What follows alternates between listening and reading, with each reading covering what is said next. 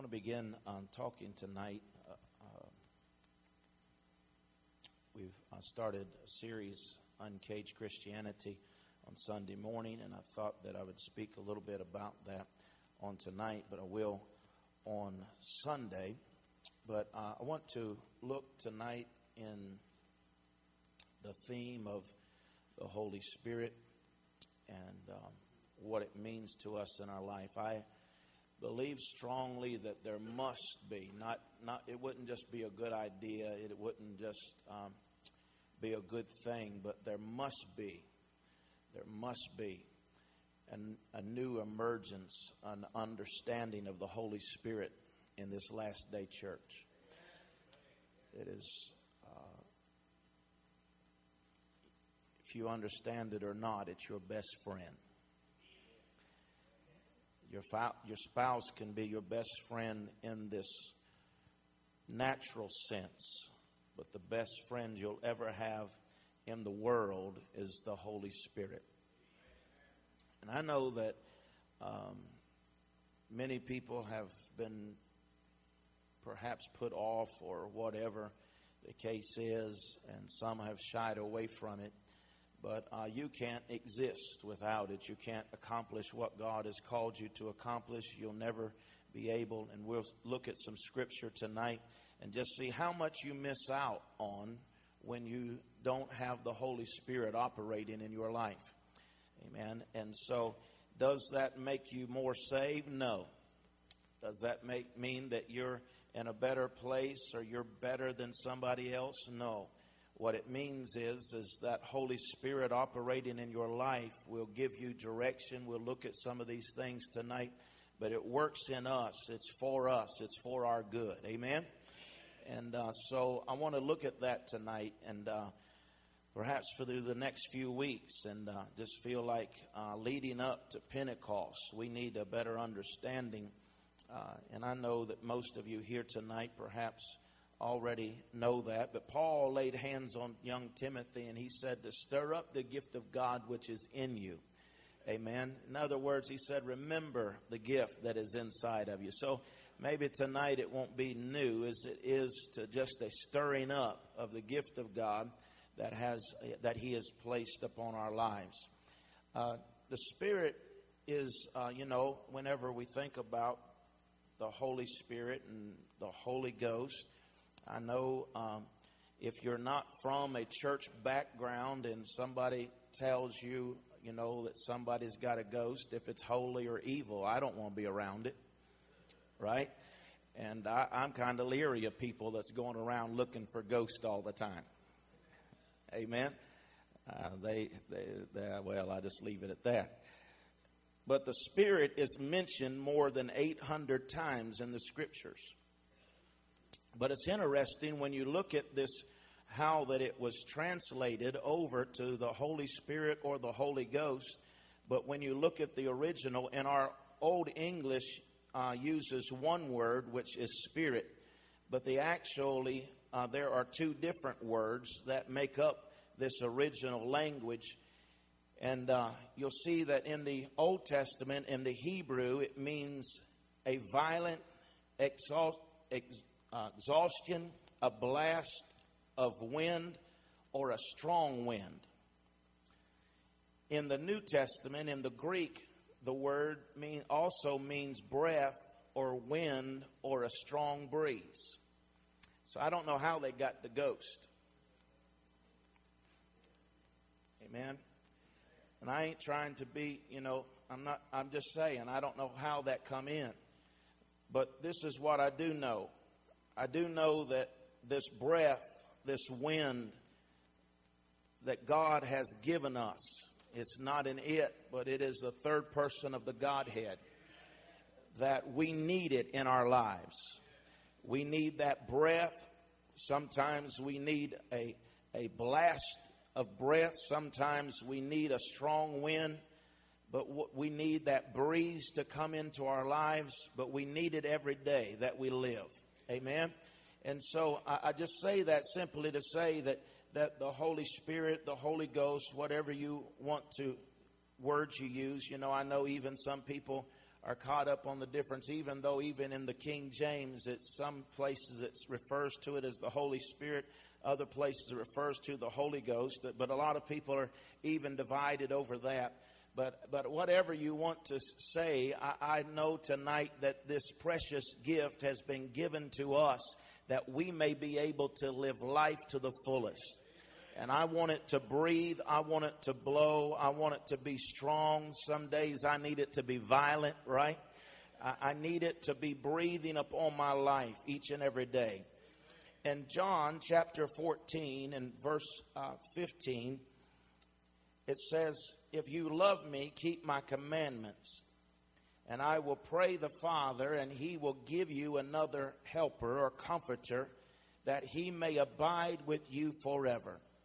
The Spirit of truth, whom the world cannot receive, because it neither sees him nor knows him. But you know him, for he dwells with you and shall be in you." Amen. And so the Holy Spirit has come, not in the Old Testament, it came and would come upon them. It would come and light upon them. It would come upon them. But in the New Testament, he come to live in us. Amen. To dwell in us, to abide in us. And so I want to look tonight because there are many scriptures that refer to the Holy Spirit, and they are symbolic. They're symbols of the Holy Spirit. It meaning, you know, and I know that I've talked about this before, but just to lay this foundation, it talks about the Holy Spirit being like the dove. But he's not a dove, but he's like unto a dove, right? It talks about fire. He's not a fire, but it's like unto a fire. And so we have all of these symbols, these shadows, these types that represent him and to us so that we can understand him, because we can't understand the Holy Spirit because there's nobody like him. God the Father and the Son and the Holy Spirit are alike, but there is nobody that has agape love. There is nobody that will stick with you like the Holy Spirit will stick with you. And so he has to use shadows and types for us to get a glimpse of what he does. One of those things that he talks about the Holy Spirit being is the oil, right? He tells us that he is like an oil. The oil, it represents to us that he is the Holy Spirit will be poured upon us. That when we receive the Holy Spirit, it begins to work in us and begins to do things in us and through us and with us that without it we would be unable to do.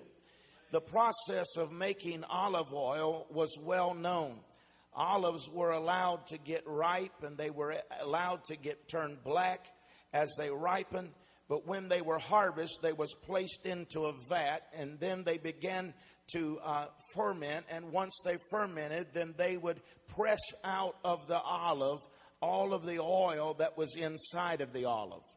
There was no way to preserve the olive or save the olive without if you wanted to get the oil out, there was no way to save the olive. The olive was gone. It was crushed. It was beaten. But the oil was what was left. And that's what we have to understand today. As John prayed and said, "Help me to decrease that you might increase." There has to be a beating away of the flesh and denial of ourselves, that the Holy Spirit will come and do his will and his work within our lives. Amen. And so I want to look here for a few moments tonight, and this will just be more of a Bible study. Is that all right? If it ain't, that's all I got. All right. He tells us that we will have this in treasures. In 2 Corinthians chapter 4 and verse 7, he said we have this treasure in earthen vessels, right? when applied to the face, it would enlighten. They used this. The oil was used in Bible times as they didn't have no sunblock. They didn't have any of these, tan stuff that we've got today. They would take oil and they would put it up on their face, and it would preserve their face, but it would also cause their face to be radiant, or it would cause it to light up. When Moses returned from his encounter with God, you remember in Exodus 29, the Bible said that his face had such a glow and such a shine that they had to cover his face, right? When Stephen preached to the Jews and the Jewish Sanhedrin Council, they said his face shone. And so it was bright, it was shining as the face of an angel, the scripture said. Then the ministry of Moses, who brought the law down, and we see how that he had that glow on his face. And yet Paul asked, will not the ministry of the Spirit be even more glorious? Amen. Paul said, won't you see Moses, you see the glow on his face, but won't the ministry of the Spirit, the Holy Spirit, be more glorious than the law? Come on, somebody. Amen. And so he is saying that what we seen happen to Moses when he came down and he received the law, yet Paul steps forward and he says that this Holy Spirit, the work of the Holy Spirit, will be more glorious than our life, that it should cause us to be radiant. It should cause us to be joyful. It should cause us to be happy, right? The baptism of the Holy Spirit, I believe the initial evidence of the baptism of the Holy Spirit is always, the initial evidence is that of speaking with other tongues as the Spirit gives you the utterance. Always. Every time in Scripture when people received the baptism, the initial evidence was they spoke with other tongues. But listen, a lot of people put, a lot of initiative on that. But I wanted to say that, but I also want to say this. I believe that the ongoing evidence of you having the Holy Spirit in your life is love. Amen. And if you have the baptism of the Holy Spirit living in your life, flowing through your life, you may have bad days, but you won't be ugly all the time. Amen. And so if you see somebody that says they have the Holy Spirit, you may have to ask them what kind of spirit you acting up like that. Amen. Not having love, not having concern or compassion one for another, because the Holy Spirit will cause you to have love one for another. Amen. And so if you see somebody that, kind of acting up, just tell them need to go get another dose. Amen. The oil stands for joy and gladness. Hebrews 1:9 said, God hath anointed thee with the oil of gladness. And so the Holy Spirit brings gladness. It brings happiness. It brings joy in your life, right? And so if you receive the baptism of the Holy Spirit, you ought not look like that, your best friend just died every day. That you ought not look like you've been pulled through a knothole back. You are joyful and you are happy. Amen. There ought to be a sign on your face. There ought to be actions of your life that exemplify that there is joy and gladness in your life. Amen. And so the disciples were happy on the day of Pentecost. The Bible said that they heard them speak in other tongues and did the wonderful works of God. In Acts 10:46, they heard them speak with tongues and magnify God. Magnifying God means they were celebrating. They were rejoicing. They were happy about it, right? And so we need to return. We need a good dose of the Holy Spirit back in the church today, where that people will be joyful, where they'll be happy, where we'll be excited about the things of God. And when we come to the house of the Lord, we'll not have a frown, but we'll have a smile, because God is good and He's good all the time. Amen. Amen. Look at your neighbor and just see if it looks like they got anything. All right. Well, we won't get nothing started. All right. It represents divine approval and blessing. In Joel 2:24, the vat shall overflow with wine and oil. It symbolizes healing power of the Holy Spirit. James 5:14 said, is there any sick among you? Let them call for the elders of the church and let them pray over you, anointing them with oil in the name of the Lord Jesus. Right? And so the oil represents the healing. It isn't something magical about the oil. You can use olive oil to anoint with, and you can use it to cook with. It isn't no magical, but it is the symbol of the Holy Spirit that is present to bring healing to that person. It is, as we talked the other Sunday, it is that a point of contact when you release your faith and you say, we're going to anoint you with oil. It is a symbol that we believe the Holy Spirit is going to come upon your life and bring healing into your body. And so it is a symbol of the power of the Holy Spirit bringing healing. Amen. The requirement for pure olive oil stands for the necessity or the understanding that we have to keep ourselves pure. We have to keep ourselves pure. The Bible tells us, we're asking God to do a lot of things that God said you have the power to do. Right? And He tells us to cleanse our own hands. Right? And so we are to be cleansed. We are to keep ourselves clean. In our actions and in everything that we do, we are to keep ourselves clean and pure before the Lord. And so it was forbidden to try to imitate the oil. They said there is nothing that is to be used except this, the pure oil, which was given as a recipe. And that recipe was to be used to make this pure olive oil, right? And there was not to be a counterfeit. There was not to be one that was to try to take its place. And what I want us to understand is today that there's always going to be a counterfeit. There's always going to be somebody. Now, a counterfeit, what it is, right? You can get it cheaper, but it's not the quality. And a lot of people are wanting to cut corners. They're wanting a cheaper thing. They don't want to pay full price for it. Amen. But I want to say tonight that the Holy Spirit is worth paying full price for.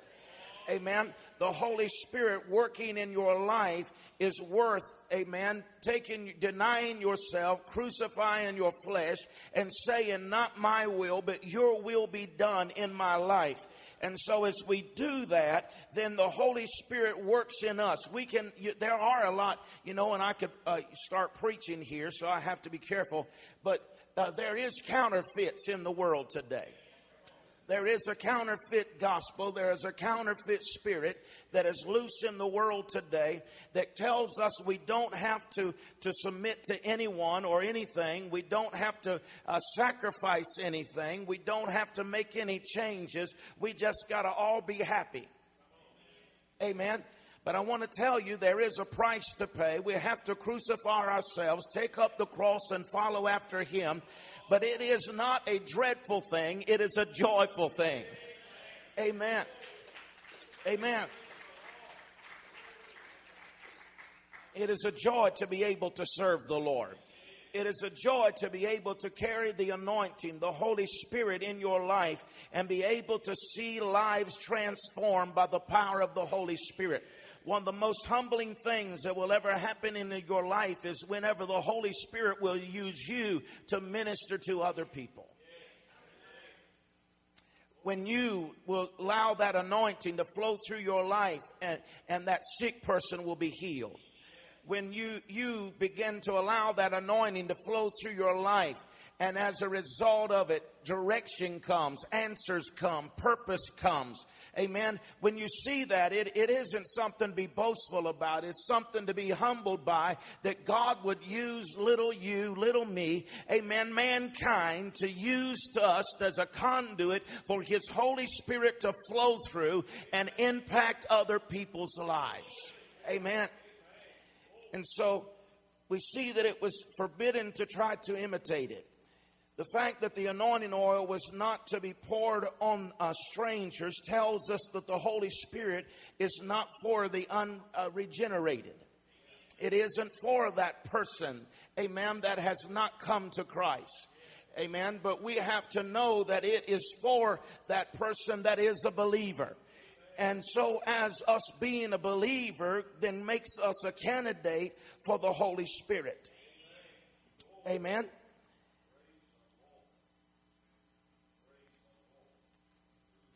The anointing oil is a symbol, both the separation for service and endowment for power of service. God will give you the power to serve. There isn't nobody that can say, there isn't nothing I can do. Because if you got to want to, the anointing will come upon you to be able to do something for His kingdom. Amen. And so we are thankful for that tonight. The anointing oil was on the tabernacle. There are over 60 references in the Old Testament that connects us to the anointing oil, to that of the worship of the temple. The tabernacle was anointed. Let's look at Exodus first, 30 and 26. It said, thou shalt anoint the tabernacle. In Leviticus 8 and 10, it said, and Moses took the anointing oil and anointed the tabernacle and all that was therein. Right? Have you ever been in a prayer service and the old saints would just anoint everything? Amen. And you better not move or they'd anoint you twice. And so, but anoint the pews and anoint the instruments and anoint, and everything was anointed. And so it's biblical principle here of this. But also the tabernacle was set apart for a holy purpose. Amen. We don't worship a building, but we need to respect the house of God. Amen. Be respectful of this house. This building it isn't something, again, it isn't something magical, but it is a symbol of His presence. And so we come here to meet with God corporately. We don't come here to meet with Him. I mean, we meet Him individually, but we do that on a daily basis. This isn't the only place you can meet with God, right? But we come here corporately to meet with God. And so we need to give respect and honor to the house of God. Jacob anointed the rock at Bethel, where he had seen a ladder that was ascending and descending right from heaven. In Genesis 28, and he poured oil upon the top of it, and he said, this is none other than the house of God. Now, wait a minute. There ain't no building there. There isn't no house there. There isn't no structure there. But yet he says this is the house of God. Why? Because this was his meeting place. This is where he went to meet God. And so you know the story, how he would go back there and call it El Bethel, where he would meet God again, right? And so just the Old Testament house of God was set apart for the Lord. So we are God's temples today. Amen. Know you not that you are the temple of the Holy Ghost? You are His dwelling place. And so we are to be anointed, just like they anointed the tabernacle and the temple in the olden days. There should be an anointing. We should be anointed today with the power of the Holy Spirit operating in our lives, because this building is not the tabernacle. We are the temple of God. And so as we go forward, we should go being anointed of the Holy Spirit. The oil was used in the golden candlestick found in the holy place. Now, I want us to remember that in Exodus 25, you can read this, but this isn't a candle. This is a lamp. And there are 7 of them. Right? Help me out now. There's 7 of them.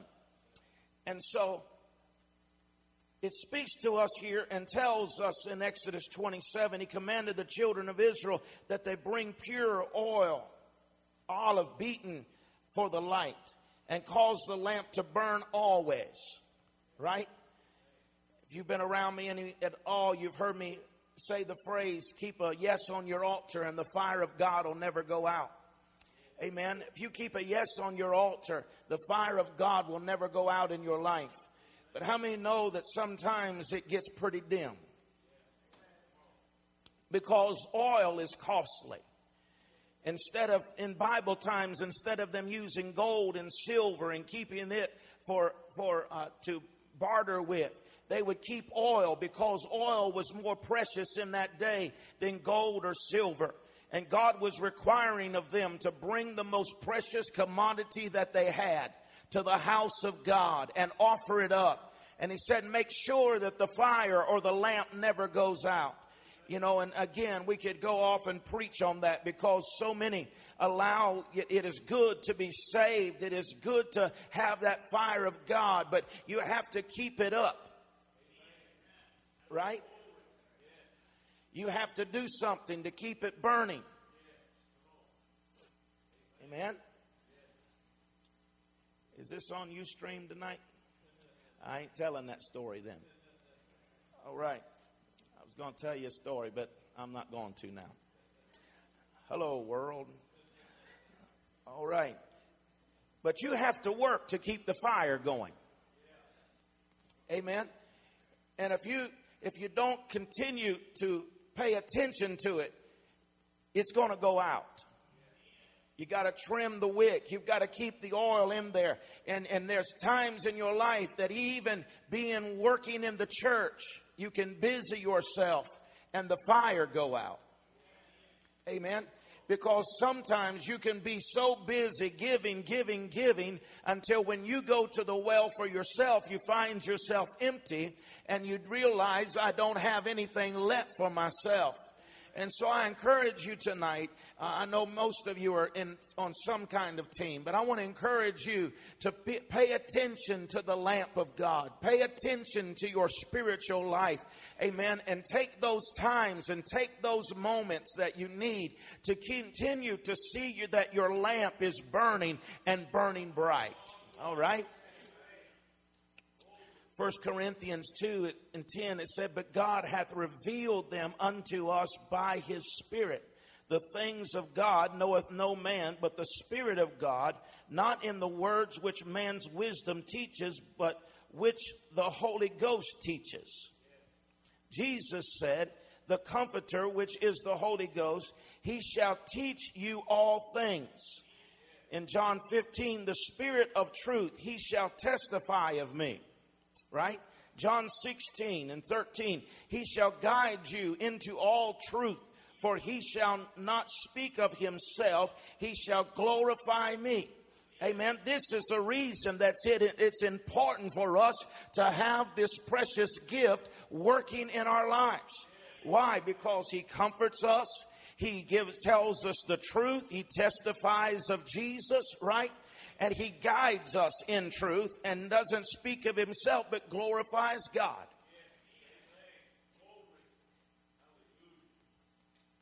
It was to be clean oil, void of impurities. Beaten means to be made not in a regular olive press, but it was made by hand. It was crushed and beaten down. Oil was used in the offering, meal offering. And if you have your Bibles, turn with me to Leviticus. I want to take time to look at this real quick. Leviticus, because how many have heard that when you get saved, you get it all? You get it all. Hallelujah. I want to show you, even in the Old Testament, it shows us that the baptism of the Holy Spirit is a second work of grace in our lives. In Leviticus chapter 2 and verse 5, it says, but if your offering is a grain offering, bake in a pan, it shall be of fine flour, unleavened, and mixed with oil. Right? That is a picture of salvation. We are saved because unless the Spirit draws us, right? We can't even come to the Lord. But he says that oil is that is mixed with the bread, unleavened bread, and speaks of salvation. But in verse 6, and you shall break it in pieces and pour oil on it, and it is the grain offering. This is a representation. Verse 5 is a representation of salvation. Verse 6 is a representation of the baptism of the Holy Spirit. It is the Holy Spirit being poured upon us, right? Applied to our lives. And so we see this and we come to an understanding, and what I don't get into theology and all this kind of discourse. I just want people to know truth. It don't matter what I think. It doesn't matter what you think. It matters what the Word of God says. And the Word of God teaches us that there is a second definite work, amen, at work in our lives consequent to, after that of salvation, that the Holy Spirit comes and is poured upon us, abides within us, right? And so if it's good for those in the Bible days, if it's good for Jesus, then I want it. In Joel 2:28 says, I will pour out my Spirit on all flesh.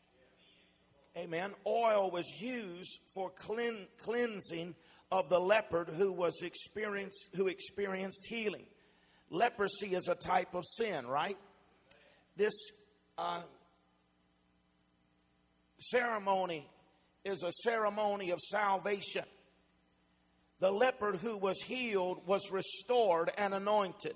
And the first, he offered up a sacrifice, and it was a sprinkling of the blood, right? Leviticus chapter 14. Y'all walking with me? If we're getting bored, we can just go Dairy Queen. All right, watch this, because this is powerful right here. I'm showing you that there is salvation, but there's also the baptism of the Holy Spirit. A second work, okay? I showed you that in Leviticus chapter 2 here, that he said that there's oil in it, and then you pour oil on it. But then let's look here at Leviticus chapter 14, because here's another type, and you can study this out later. But the priest, when he was ceremonially clean, it was a picture of salvation, and he had to do something. He had to take blood and sprinkle it upon himself, right? Leviticus chapter 14, verses 1 through 32, the blood was placed upon the tip of his right ear. It was upon his thumb of his right hand, and upon his great toe of his right foot. Then Leviticus 14 tells us justification or forgiveness. The blood must be applied for salvation.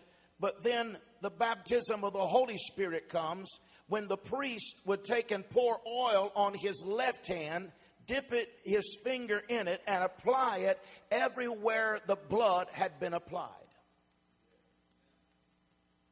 He would apply it to his ear. He would apply it to his thumb. He would apply it to his big toe.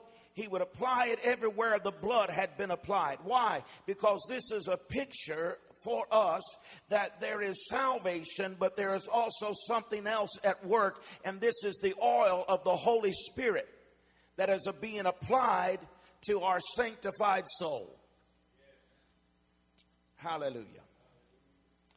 The priest took all of the remaining oil left in his hand, and he poured it upon the head of the one that was being cleansed. This represents the baptism of the Holy Ghost. Some people are satisfied with enough to just, they're satisfied with the blood on their ear. They're satisfied with their hands being cleansed, or their feet being cleansed, right? But there's others that he said that, and I'm not against folk. If we're for Jesus, then I'm with you, right? All right. Two of us are. Right. But I know there's more. And what is more is the baptism of the Holy Spirit, where that it is symbolic that he not only puts where the blood has been applied, but now he pours the remaining on top of this one that has been cleansed head, representing a cleansing or a baptism or immersion of baptism. Amen. And Jesus teaches us this. He shows us this even in the Old Testament. Jesus comes and tells us that I'll not leave you comfortless, but I will send you another comforter. Amen. And he's going, and John said that I'm not he, but there's one mightier than I who is coming, and in whose shoes I'm not worthy to unloose. But he said he's not just going to baptize you in water, but he's going to baptize you in the Holy Ghost and with fire. Amen.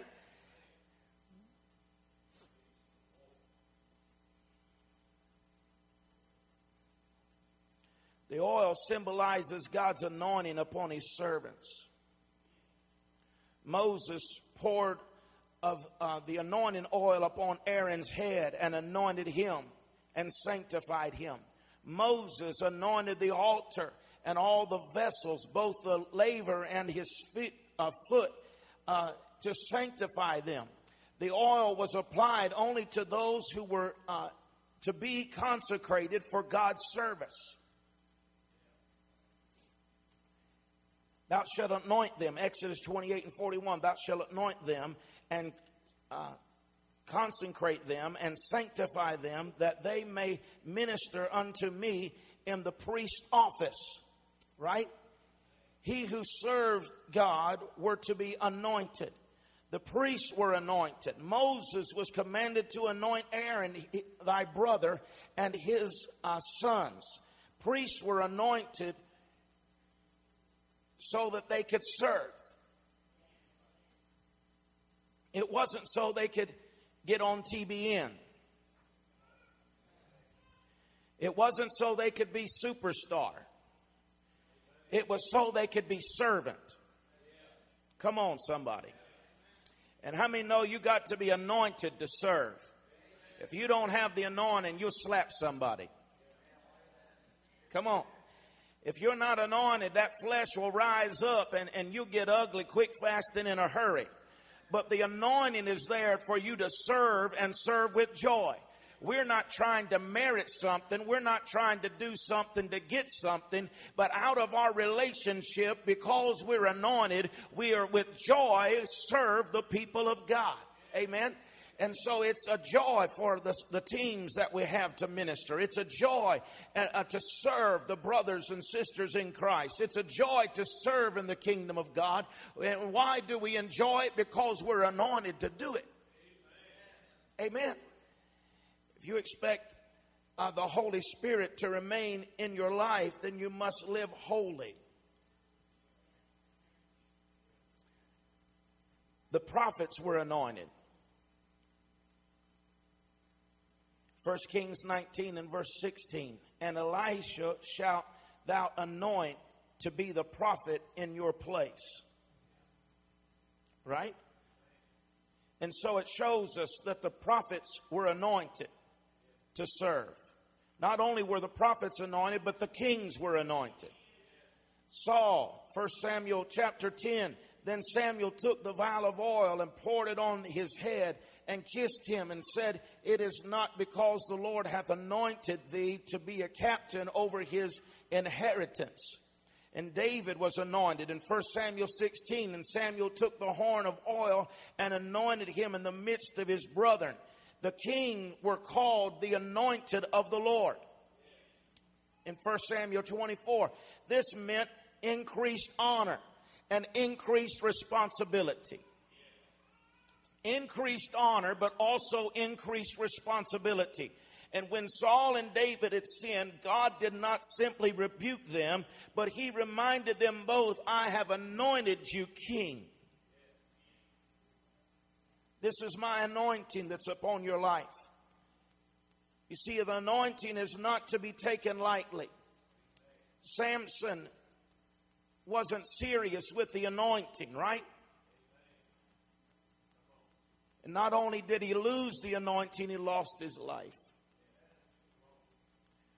We must remain humble under the anointing. Have you ever seen people, and I'll just throw this out there to you.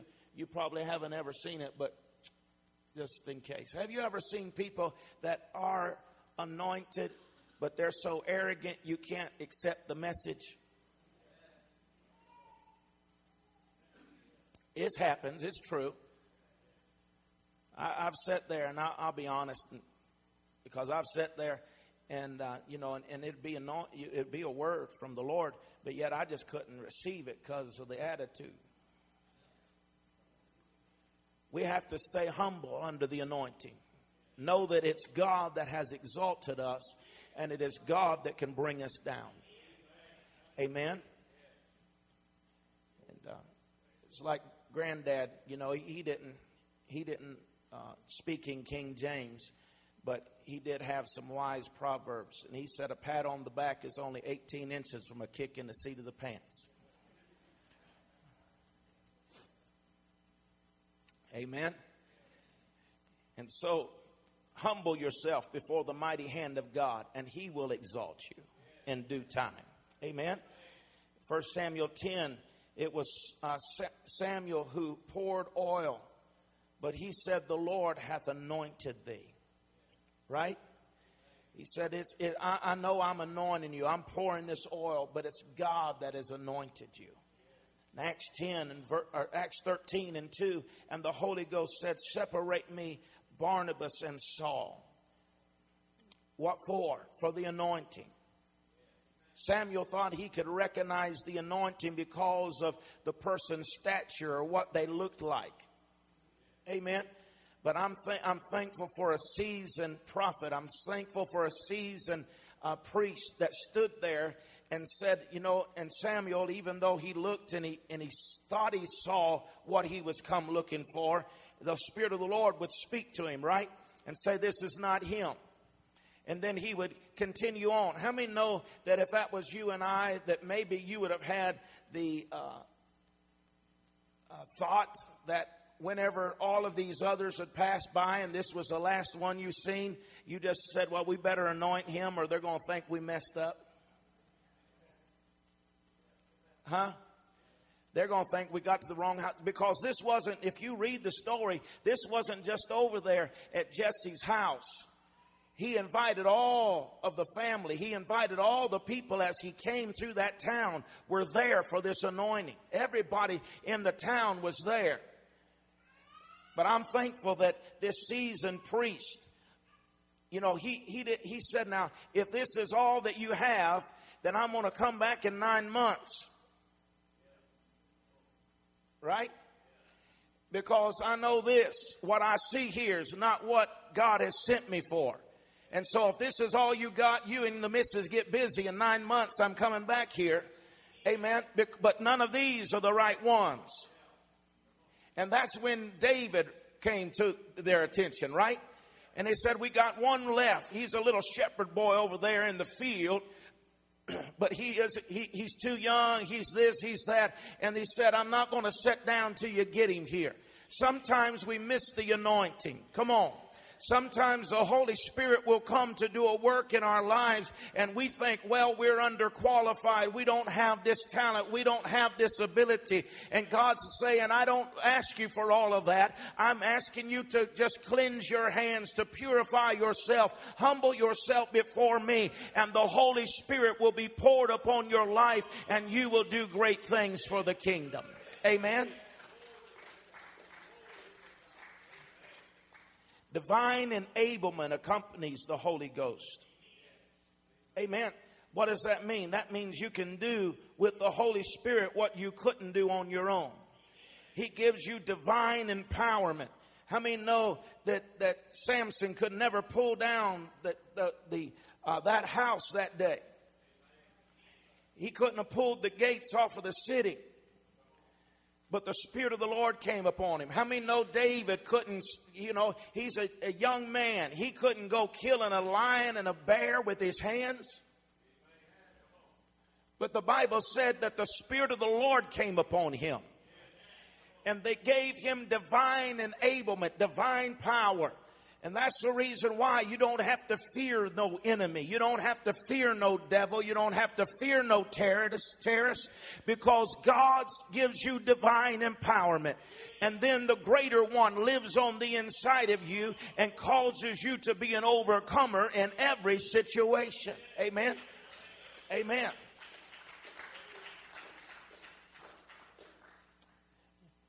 Let's look at the New Testament anointing and then we'll go home. Is that all right? The anointing is promised to come to deliver us. In the Hebrew, it means Christ. It means the same in the Greek. The anointed one. Right? Isaiah 11:1-5, and there shall come forth the rod out of the stem of Jesse, the branch shall grow out of its roots, and the Spirit of the Lord shall rest upon him. Now, Isaiah 61, the Spirit of the Lord is upon me, because he hath anointed me to preach the gospel to the poor, to heal the brokenhearted, to set at liberty them that are bruised, to set at captive those who are captive, right? That he is to come and to free them, and to preach the acceptable year of the Lord. So the anointing has come upon him. He's the anointed one. He is the shadow and the type. He is the firstborn of many brethren. He is to show us what we should be doing right now. And some people say, well, Pastor, that's sacrilegious. No, that's the Bible. Amen. That's the Bible. What Jesus did, we should be doing. Amen. Why? Because he's the anointed one. The anointing was upon him to do the work of the Father. The anointing has come in that of the person of the Holy Spirit to come to abide in us and upon us, so we can be the anointed one. That we can go about and be the witness, that people will see our good works and glorify the Father. That people will, the anointing upon our lives, that we can pray for that one that is oppressed and speak deliverance into their life.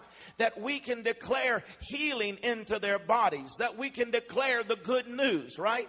What is the good news to that one that is in poverty? It is that God is our provider. Amen. For the one who is sick, it is God is our healer. For that one that is in bondage, that he is a deliverer and a way maker. Amen. And so that anointing has come upon us and has been released to us in this last day, so that we continue to do the works that Jesus done while he was here on the earth. Amen. Jesus is anointed as the high priest in Hebrews chapter 4 and verse 14. We have a great high priest that passed into the heavens, Jesus, the Son of God. The anointed of the high priest symbolized Jesus. The anointing of the high priest, Son, represents you and I. Amen. It represents you and I in the world today. Jesus is anointed as a prophet. In Luke chapter 4 and verse 18, the Spirit of the Lord is upon me, for he hath anointed me to preach, right? And so preach, to prophesy. And so Jesus was anointed to be to prophesy, or to be a prophet. Acts 10 and 38, how God anointed Jesus of Nazareth with the Holy Ghost and with power, who went about doing good, healing all that were oppressed of the devil. Jesus was anointed as the king in Isaiah 9 and 7. Upon the throne of David, he shall reign. Amen. We are also prophets. We speak the word of God. We are priests. We intercede for men. And we are also kings. We reign in this life. Amen. So we operate just like Jesus did as prophet, priest, and king. We also should operate in that place. Why? Because we have been anointed to do it. You've been anointed to do it. I'm going to talk you into it before you leave tonight. You've been anointed to be a prophet, a priest, and a king, and to operate in this anointing of the Holy Spirit. This is the reason that it has come, so that we can do what we could not do without it. Amen. It isn't just so you can feel good. It'll make you feel good. But that's just a secondary consequence to experiencing the presence of God. But that's not the reason for it. Some people, may feel chill bumps. They say, I feel chill bumps. Other people say, I got hot. And other people, they fall out. Right? There's all kinds. Your body, when you get under the presence of God, there will be manifestations. Amen? But that's just the secondary consequence of it. But He has come upon you to do something. He has come upon you. He is living in you. Not just so you can overcome yourself, but so you can speak deliverance to others. So that you can heal others. So that you can encourage others. So that you can be a blessing to somebody else. Amen. And so He said that He has made us more than conquerors. Amen. And so more to conquer would be for you to live victorious. But for you to be more than a conqueror, it would be to help somebody else to live victorious. Amen. And so this anointing has come upon us and lives in us so that we may be able to minister to others as well. The anointing oil of God is flowing. Amen. I know that some people have, I can't say they do it anymore because I haven't seen too many receiving the Holy Spirit. But I can tell you this, you don't have to wait for it. You don't have to tarry. That was before Pentecost. But on this side of Pentecost, the Holy Spirit is now here. And it's for the believer to receive. Amen. And so all we have to do is have a receptive heart and yield to the Holy Spirit, just like we yielded to Jesus being Savior and Lord of our lives. We yield to the Holy Spirit, and He comes and He begins to dwell on the inside of us. And He's flowing now. In Acts 2:17, and it shall come to pass in these last days, saith God, I will pour out of my Spirit upon all flesh. Your sons and your daughters will prophesy. Your young men shall see visions. Your old men shall dream dreams. On my servants and handmaidens, I will pour out of my Spirit in those days, and they shall prophesy. How many believe we're in the last days?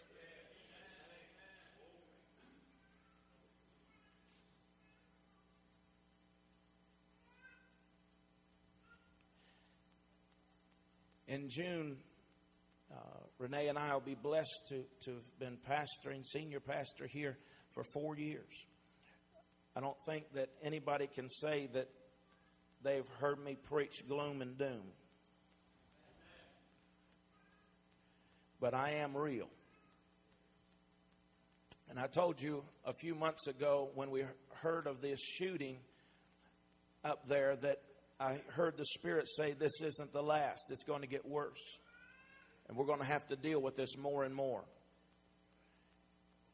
And we've seen what happened in Boston. I'm not saying that to say, look at me. I'm just saying we need the Holy Spirit. Because we're living in a wicked world. And we're in the midst of troubled times. And I don't know about you. Maybe you can handle it. But I need the Holy Spirit to give me some wisdom. I need Him to give me direction. And not only me, but I want to help others. That they can see the real Jesus. Amen. Muhammad didn't do anything. Krishna didn't do anything. Right? It was Jesus that died, was buried, was resurrected, and went back to sit at the right hand of the Father, so you and I can have life and have it more abundantly here in the earth. Amen.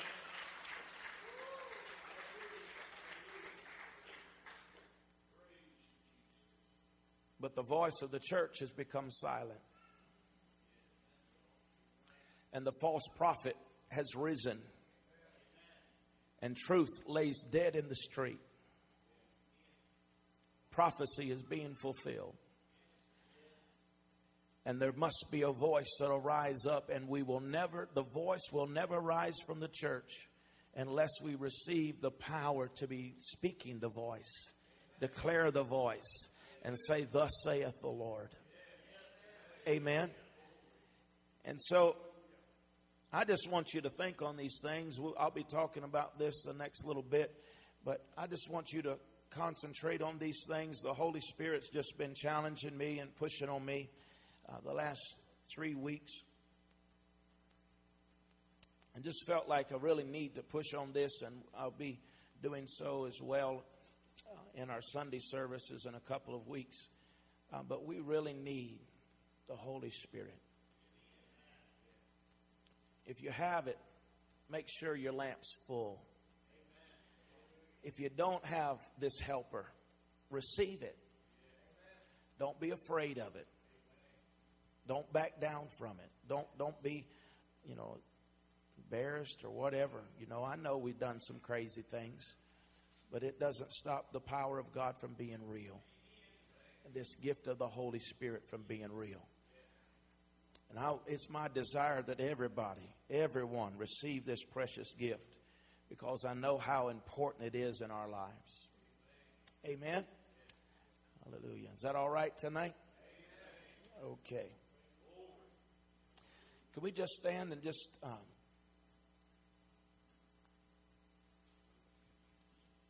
let's just do a couple of things here tonight. I want to pray for our country.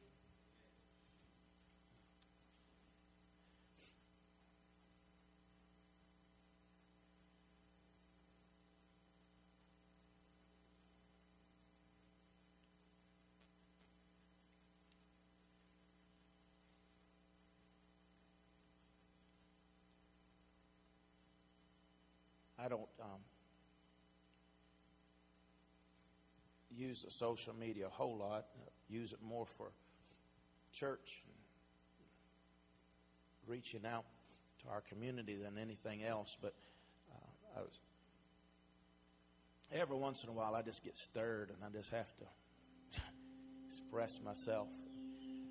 The other week I said on there, the problem with the American church is that they wouldn't know. They don't know the difference between the power of God and a performance. They don't know the presence of God in somebody that's just highly charismatic. And we've got to get back to where we know the presence of God. We've got to get back to a place where the Holy Spirit is our best friend. And we know Him because He lives in us and dwells in us. I don't say those things to get people stirred. I say those things because it's true. We need the power of the Holy Spirit working in every area and every aspect of our church and every aspect of our lives.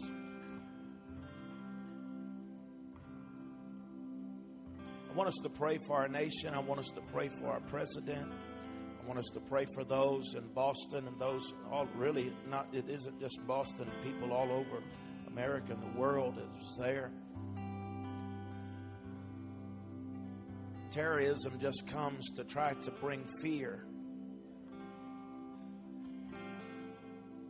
I may know the fears of the devil. Amen. So we just speak against that tonight. And then I just want to encourage you tonight. Just ask the Holy Spirit. If you have the Holy Spirit, just ask Him to be rekindled and refreshed in your life. If you don't, ask Him to come in, fill your life full. And as you do tonight, He will do that for you. Amen. Father, we just thank you for the great nation of America. God, we're concerned, God, of the lack of morals. God, we know that judgment looms upon us. Let's pray, God, tonight that you would turn our hearts back towards you. We pray for our president. We pray for his salvation. We pray, God, that you would touch his heart and his life. Turn his heart towards you. You said the heart of the king is in your hand. I pray tonight, God, that you would turn his heart towards you. I pray, Father God, that you would touch our land again. I pray, God, that you would minister to those who have been affected by this meaningless act of terrorism.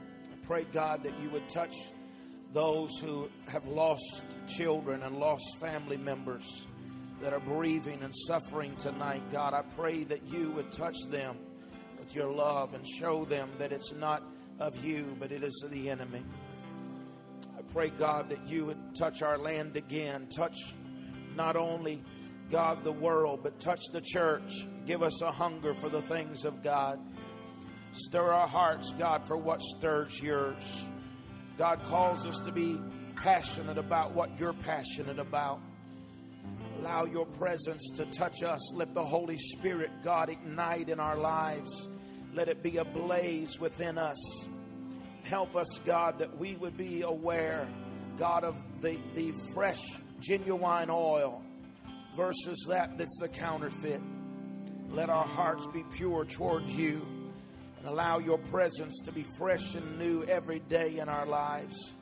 God, we give you praise and we give you thanks for this. We thank you that out of the ashes rises a church that is strong and mighty in America. God, that you will revisit us again with your power and with a spirit of revival that will spring forth out of this glooming darkness that is around about us. Let us rise as a mighty army. Let us be filled with your spirit. Let us do all, be all, and accomplish all that you have set for us to do. And God, we give you the praise and the glory for it in the matchless name of Jesus Christ. Hallelujah. Hallelujah. Praise God. Praise God. We bless you, Father. We praise you today. God, I pray for everyone that is here, and I pray for all of our ministry teams, even those who may not be here.